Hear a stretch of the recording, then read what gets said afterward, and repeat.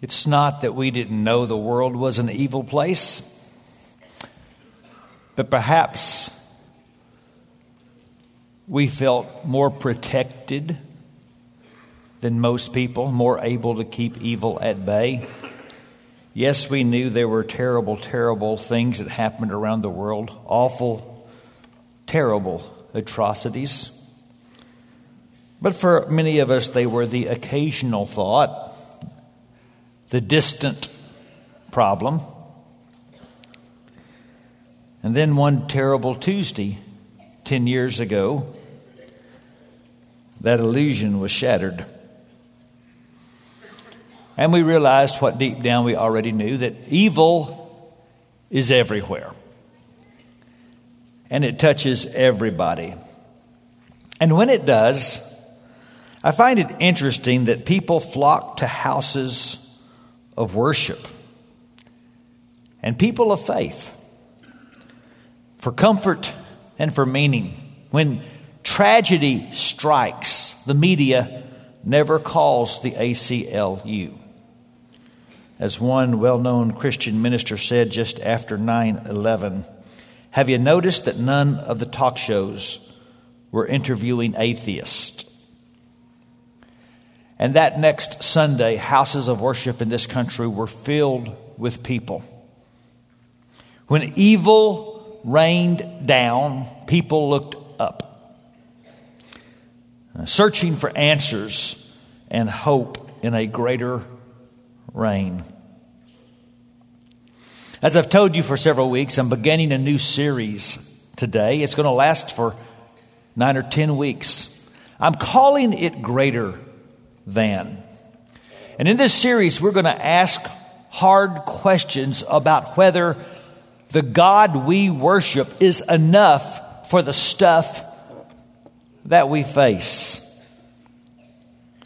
And it's important because I would contend that Scripture says we do nothing greater than examine our greater than. And here's why.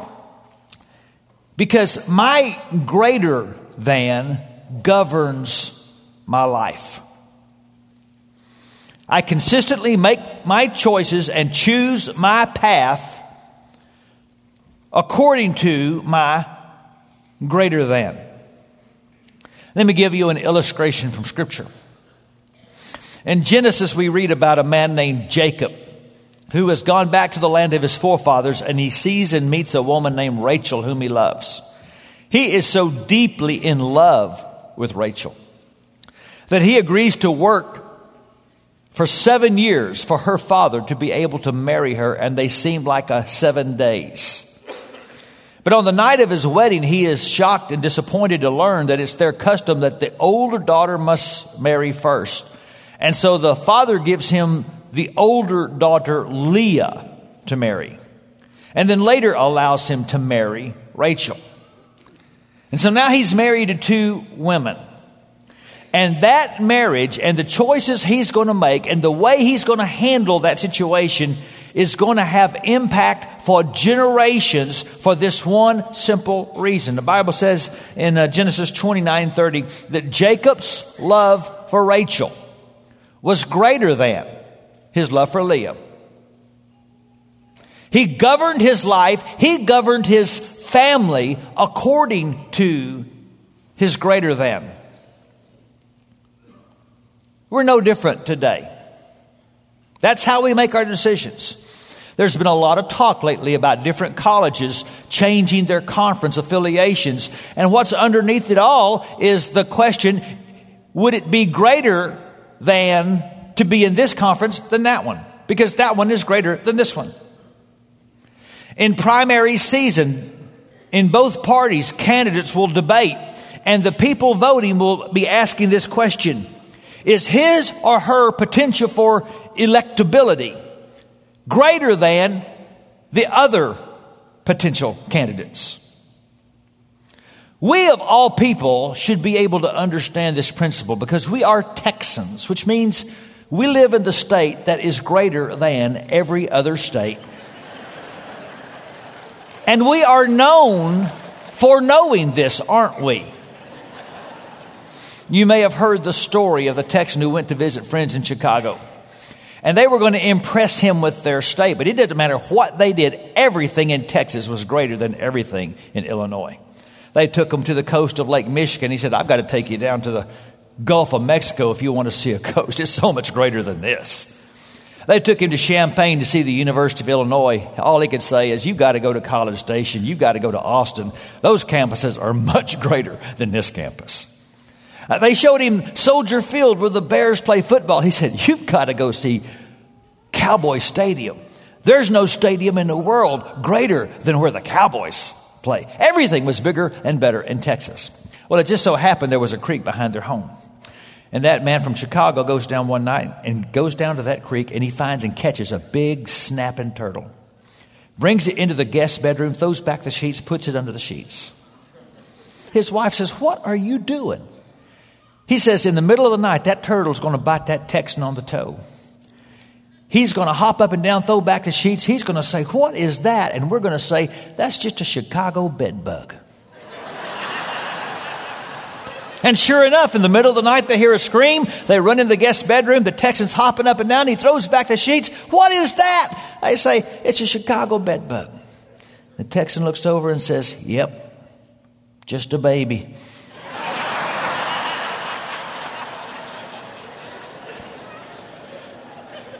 You see, your greater than is your functional God because it governs your life. And so you need to be sure that your greater than really is greater than. You can do nothing greater than examine your greater than. And so over and over, the word of Scripture is your God is greater than. When the children of Israel are delivered from the Egyptians and Moses tells his father-in-law Jethro what God did to bring deliverance, Jethro replies in Exodus 18, now I know that the Lord is greater than all other gods, for he did this to those who treated Israel arrogantly. This became the message of Israel, that our God is greater than. It became their song. And many of their songs had lines like Psalm 135:5. I know that the Lord is great.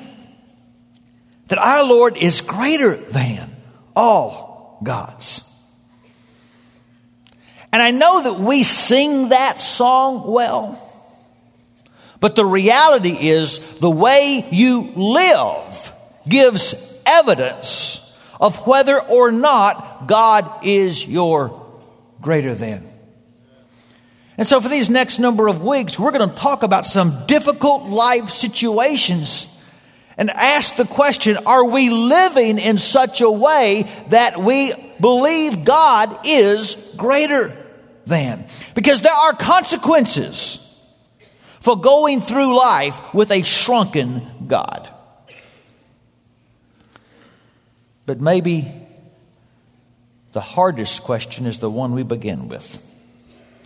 How do you reconcile God's claim to be greater than with all of the evil in the world? Our friend Max Lucado was in New York City several days after the terrible tragedy on that Tuesday 10 years ago. He was in a cab and he asked the taxi driver how his life had been affected. And he said, I'm always getting lost. And when Max asked him to explain, he said, well, those towers let me know where I was anywhere in the city. And now that they're gone, I've lost my bearings. And that's what evil can do. It causes us to lose our sense of where we are and where we're going. Because evil is powerful. And I want to tell you a couple things about evil. And the first is that it's greater than our understanding. And the sooner we learn to live with that truth, the better we'll cope with evil. That Scripture's dual claim of God's sovereignty and evil's reality is a mystery we're never going to fully fathom. In fact, many are going to go so far as to insist that the injustice of the world proves there's no God. The daily stories of the children starving or being sold as sex slaves, the genocides and the oppression and the terrorist acts. And God's critics say if he existed, that stuff wouldn't happen, would it? But they have one flaw with their thinking. I don't know of an atheist or an agnostic that wants to refer to disasters or disease, and particularly to oppression, as natural selection. You understand what I mean. The evolutionists will tell you that the stronger animal is going to kill the weaker animal because it's survival of the fittest. The stronger species is going to wipe out the weaker species. That's how it works. It's just natural selection. But when you get to the human race and a stronger man or woman kills a weaker man or woman, when a stronger nation or people destroy a weaker nation or people, people rise up, including the atheist, and say, that's wrong, that's immoral. Why is it wrong? It happens all the time in the animal world, and no one takes animals to court over it. But something deep inside us says, no, it's wrong for the powerful to dominate and oppress the weak.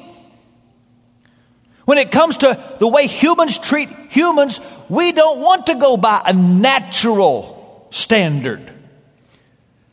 We want an extra natural, or maybe I should say a supernatural standard. And could that sense of what ought to be deep down inside us be the result of being made in the image of God? See, I don't think the presence of evil disproves that God exists. What it does, though, is it makes us wonder, well, why doesn't he do something? Is he just not strong enough? Is God not greater than evil? What's he up to? But again, our criticism has a problem, and here it is. It seems to me that what we want is a God that is so big, he can do anything, but so small that we understand everything. And I don't think you get to have it both ways. Tim Keller, in his magnificent book, Reason for God, a preacher in Manhattan, wrote this. Again, we see lurking within supposedly hard-nosed skepticism an enormous faith in one's own cognitive faculties. If our mind can't plumb the depths of the universe for good answers to suffering, then, well, there can't be any. But this is blind faith of a high order. If you have a God great and transcendent enough to be mad at because he hasn't stopped evil in the world, then you have at the same moment a God great and transcendent enough to have good reason for allowing it that you can't know. Indeed, you can't have it both ways. What do you want? Do you want a God so big he can do anything? Or so small that you know what he's doing before he does it? I think it's presumptuous to assume we have the capacity to discern every potential reason for God allowing evil. And I think this has tremendous implications for the way we minister to the victims of evil. The Bible tells us to mourn with those who mourn. It does not say, explain it to those who mourn. And it certainly does not say, fix those who mourn. Just mourn. Because we're never going to understand evil. It's always going to be greater than our feeble explanations. And if you try to cope with evil by reason, I think you will get crushed. Evil's greater than our understanding. And what we were reminded of 10 years ago, that terrible Tuesday, it's greater than our control. I think it's symbolic when those planes flew into the World Trade Center and they flew into the Pentagon. They flew into symbols of the financial and national security of the strongest nation that has ever existed. And I know the humanist says man is just evolving and getting better and better and better, but I don't see the evidence of it. It seems to me that evil refuses to be domesticated by evolved humanity. It is greater than our attempts at education or legislation or even militarization to eliminate or even contain. Evil is greater than our capacity to control it. And as Christians, as believers in a seen and an unseen world, we have a world view that is going to be different than anything you're going to read in the papers.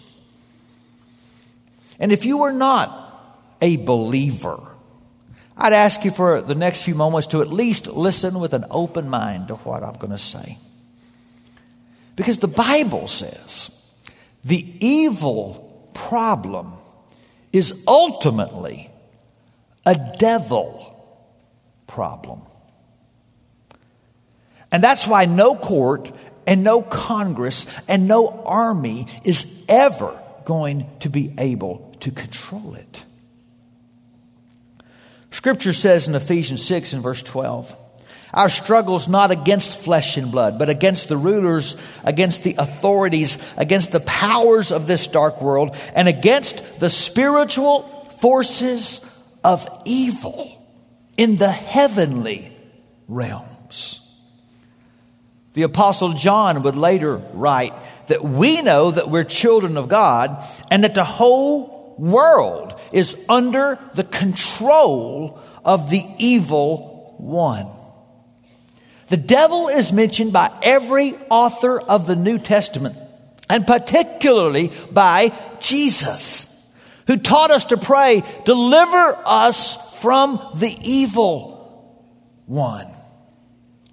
And so men focus on the webs of evil, and Jesus named the spider. And I suppose that's bad news. But I'm ready for some good news. So I'm going to ask you to play a game with me. It's called the opposite game. It's a very simple game. I'm going to call out a word, and you're going to shout back to me the opposite of that word. Ready? Question number 1. The opposite of day is... You're 1 for 1. That's a softball. The opposite of good is... Very good. The opposite of light is... Very good. The opposite of Satan is... You missed that one. The opposite of Satan is Michael. Satan, a created being by God, led a rebellion of angels. He's the leader of the dark angels. Michael is the obedient commander of the good angels. Satan is not the opposite of God. God has no opposites because God has no equals. And so when he cursed that serpent and told him how it's going to be, the serpent didn't talk back to God and say, you can't make me, because God is greater than the evil one.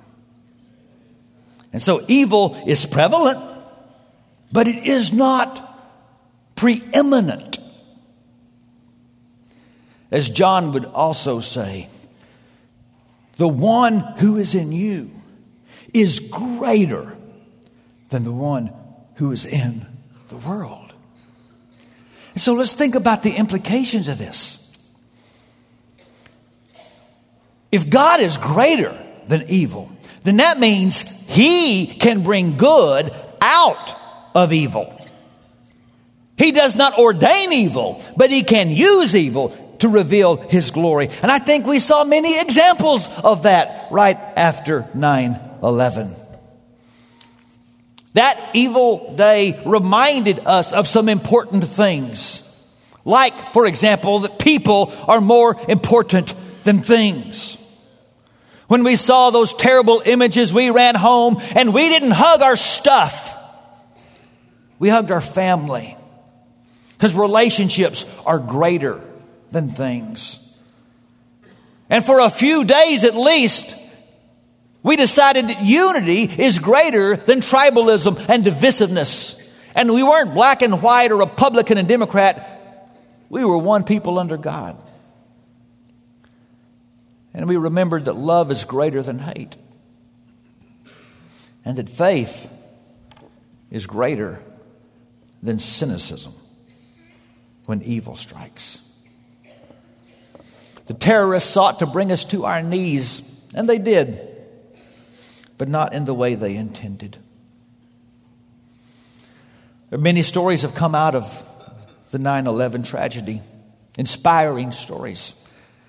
You know a lot about Todd Beamer and the heroic act he and others did on that flight, costing them their lives, but saving the lives of maybe hundreds and thousands of others intended as the target of that plane. And his wife, Lisa, has shared her story with many people, but you may not know that a group of Russian journalists came to America to interview Lisa. And she took them to Princeton Alliance Church, where Scott taught Bible school. And in his classroom, there was an image on the board. And on one side, you see a kind of a canyon and a man. And on the other side of a canyon, you see the image of God. And in between, there was a cross. And they said, what does that mean? And so it was explained that the cross is God's bridge, giving sinful man a way to be reconciled and made right with the God of heaven. And the bureau chief named Eugene says, I've never heard such a thing. Tell me more. And it's reported that right there on that day, he asked if Christ could be his Savior. But more. He goes back to Russia and he shares with millions of his viewers that image that he saw on that wall in that Bible class. And millions of Russian people heard the gospel. And I don't think the dark angels that poisoned the minds of those terrorists ever intended for that to happen. Did you know that right now in Manhattan, there are 30,000 more people going to evangelical churches than there were 10 years ago today? Churches that hold up the Bible as the Word of God and preach that Jesus is the Son of God. In fact, of the about 200 evangelical churches in Manhattan, almost half of them have been planted and started since 9/11. Our church works with a ministry called Orchard Group that plants churches in the Northeast with Christian churches and churches of Christ. It's whom we're planting Everyday Christian Church with right now. They've planted 24 churches in the Northeast since 9/11. 12 of them in Manhattan, with over 10,000 people worshiping in them. And our church plant, Everyday Christian Church in Upper Manhattan, is meeting and worshiping God today. And then they're making care packages that they're going to be sending to soldiers in Iraq. I don't think the forces of evil ever intended for that to happen. You see, God reigns over the very worst evil can do. Didn't he prove that at the cross? You see, the greatest act of evil in history didn't happen on a Tuesday. It happened on a Friday. And God took hell's best shot. And his throne never wobbled. The cross says God can bring good out of evil. And more than that, it says that God understands the horror of evil because he's been there. He's been a victim of evil. And so as we live in this evil world, we remember what Peter said, that the grace of God is with you no matter what happens. And so Frank Selecchia was one of the men involved in searching for bodies at 9/11. It was 9:13 on Thursday when he was looking in the area around Tower 6. And this is what he saw. In the middle of all that carnage, a cross. It's now called the Ground Zero Cross, the World Trade Center cross. It was taken across the street, brought comfort to millions. Now, even though the atheist organizations tried to protest, it's going to be a part of the 9/11 memorial. And I don't know what you think when you see something like that, but it reminds me of this important truth. That there's nothing, angel or demon, life or death, there's nothing that can separate us from the love of God. As Paul would say, Christ's love is greater than anyone can ever know. Yes, evil has its moments. Calvary even says that. But Calvary also says evil does not get its way. God is greater than evil. And so he always gets the last word. Despite all of the devil's worst efforts, God has proven to be remarkably shrink resistant. It's like playing chess with a master. No matter how well you think you are doing, he always has another move. You can't checkmate him. And so when his enemy traps his people by a sea and Pharaoh's armies are surrounding for slaughter, the king had one more move. And when the giant seems unslayable and everyone is terrified, a young shepherd shows up and the king has one more move. And when the people are destined for annihilation, a young Jewish girl is made queen. And the king has got one more move. And when they placed his son in a tomb, well, the king had one more move. And in the resurrection, a God is revealed who is greater than death itself. And we get a glimpse of a world where evil will be no more. I love the Lord of the Rings trilogy. There's a lot of gospel there. Particularly, one of my favorite lines is when Sam Gamgee, the Hobbit, sees Gandalf, who he thought was dead but is not. And in this great line, Sam says to Gandalf, "Is everything sad going to come untrue?" And the answer is yes. Because God always gets the last word. And the last word is not evil. The last word is evil spelled backwards. Live. And someday we're going to live as we were meant to live. That's why I don't think it was a coincidence what we chose as our most popular song in the year of 9/11. It was written by a guy named Bart, who's the lead singer for a group called Mercy Me. He actually wrote it 2 years earlier when his father died, but it wasn't released till 2001. I can only imagine. Imagine a world where we're going to surround the throne and dance with Jesus. But what was stunning was it didn't just get play on the Christian stations. People started calling pop stations and country stations, and all over the nation, people wanted to hear that song. Why?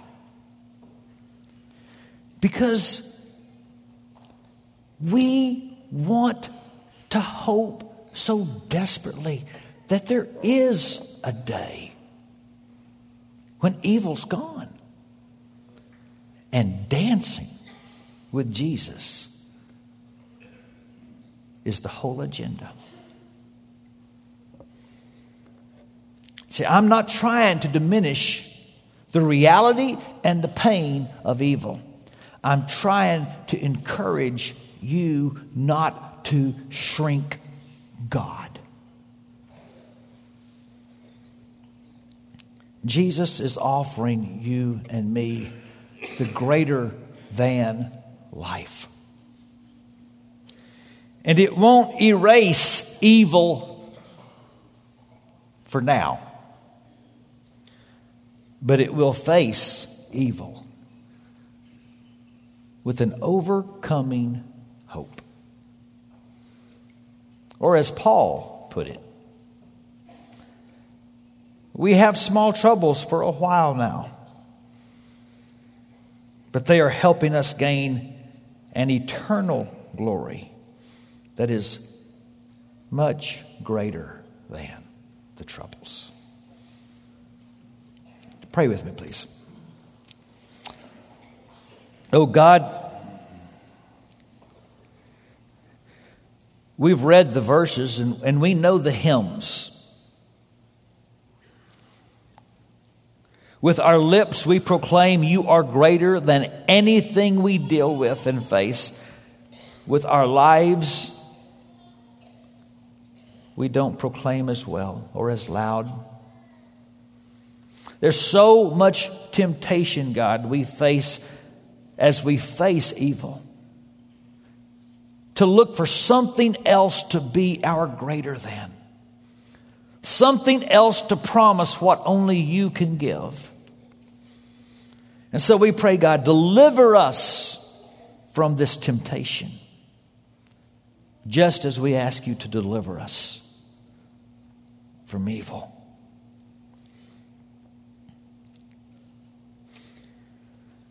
Keep us focused on the cross so that we don't lose our bearings.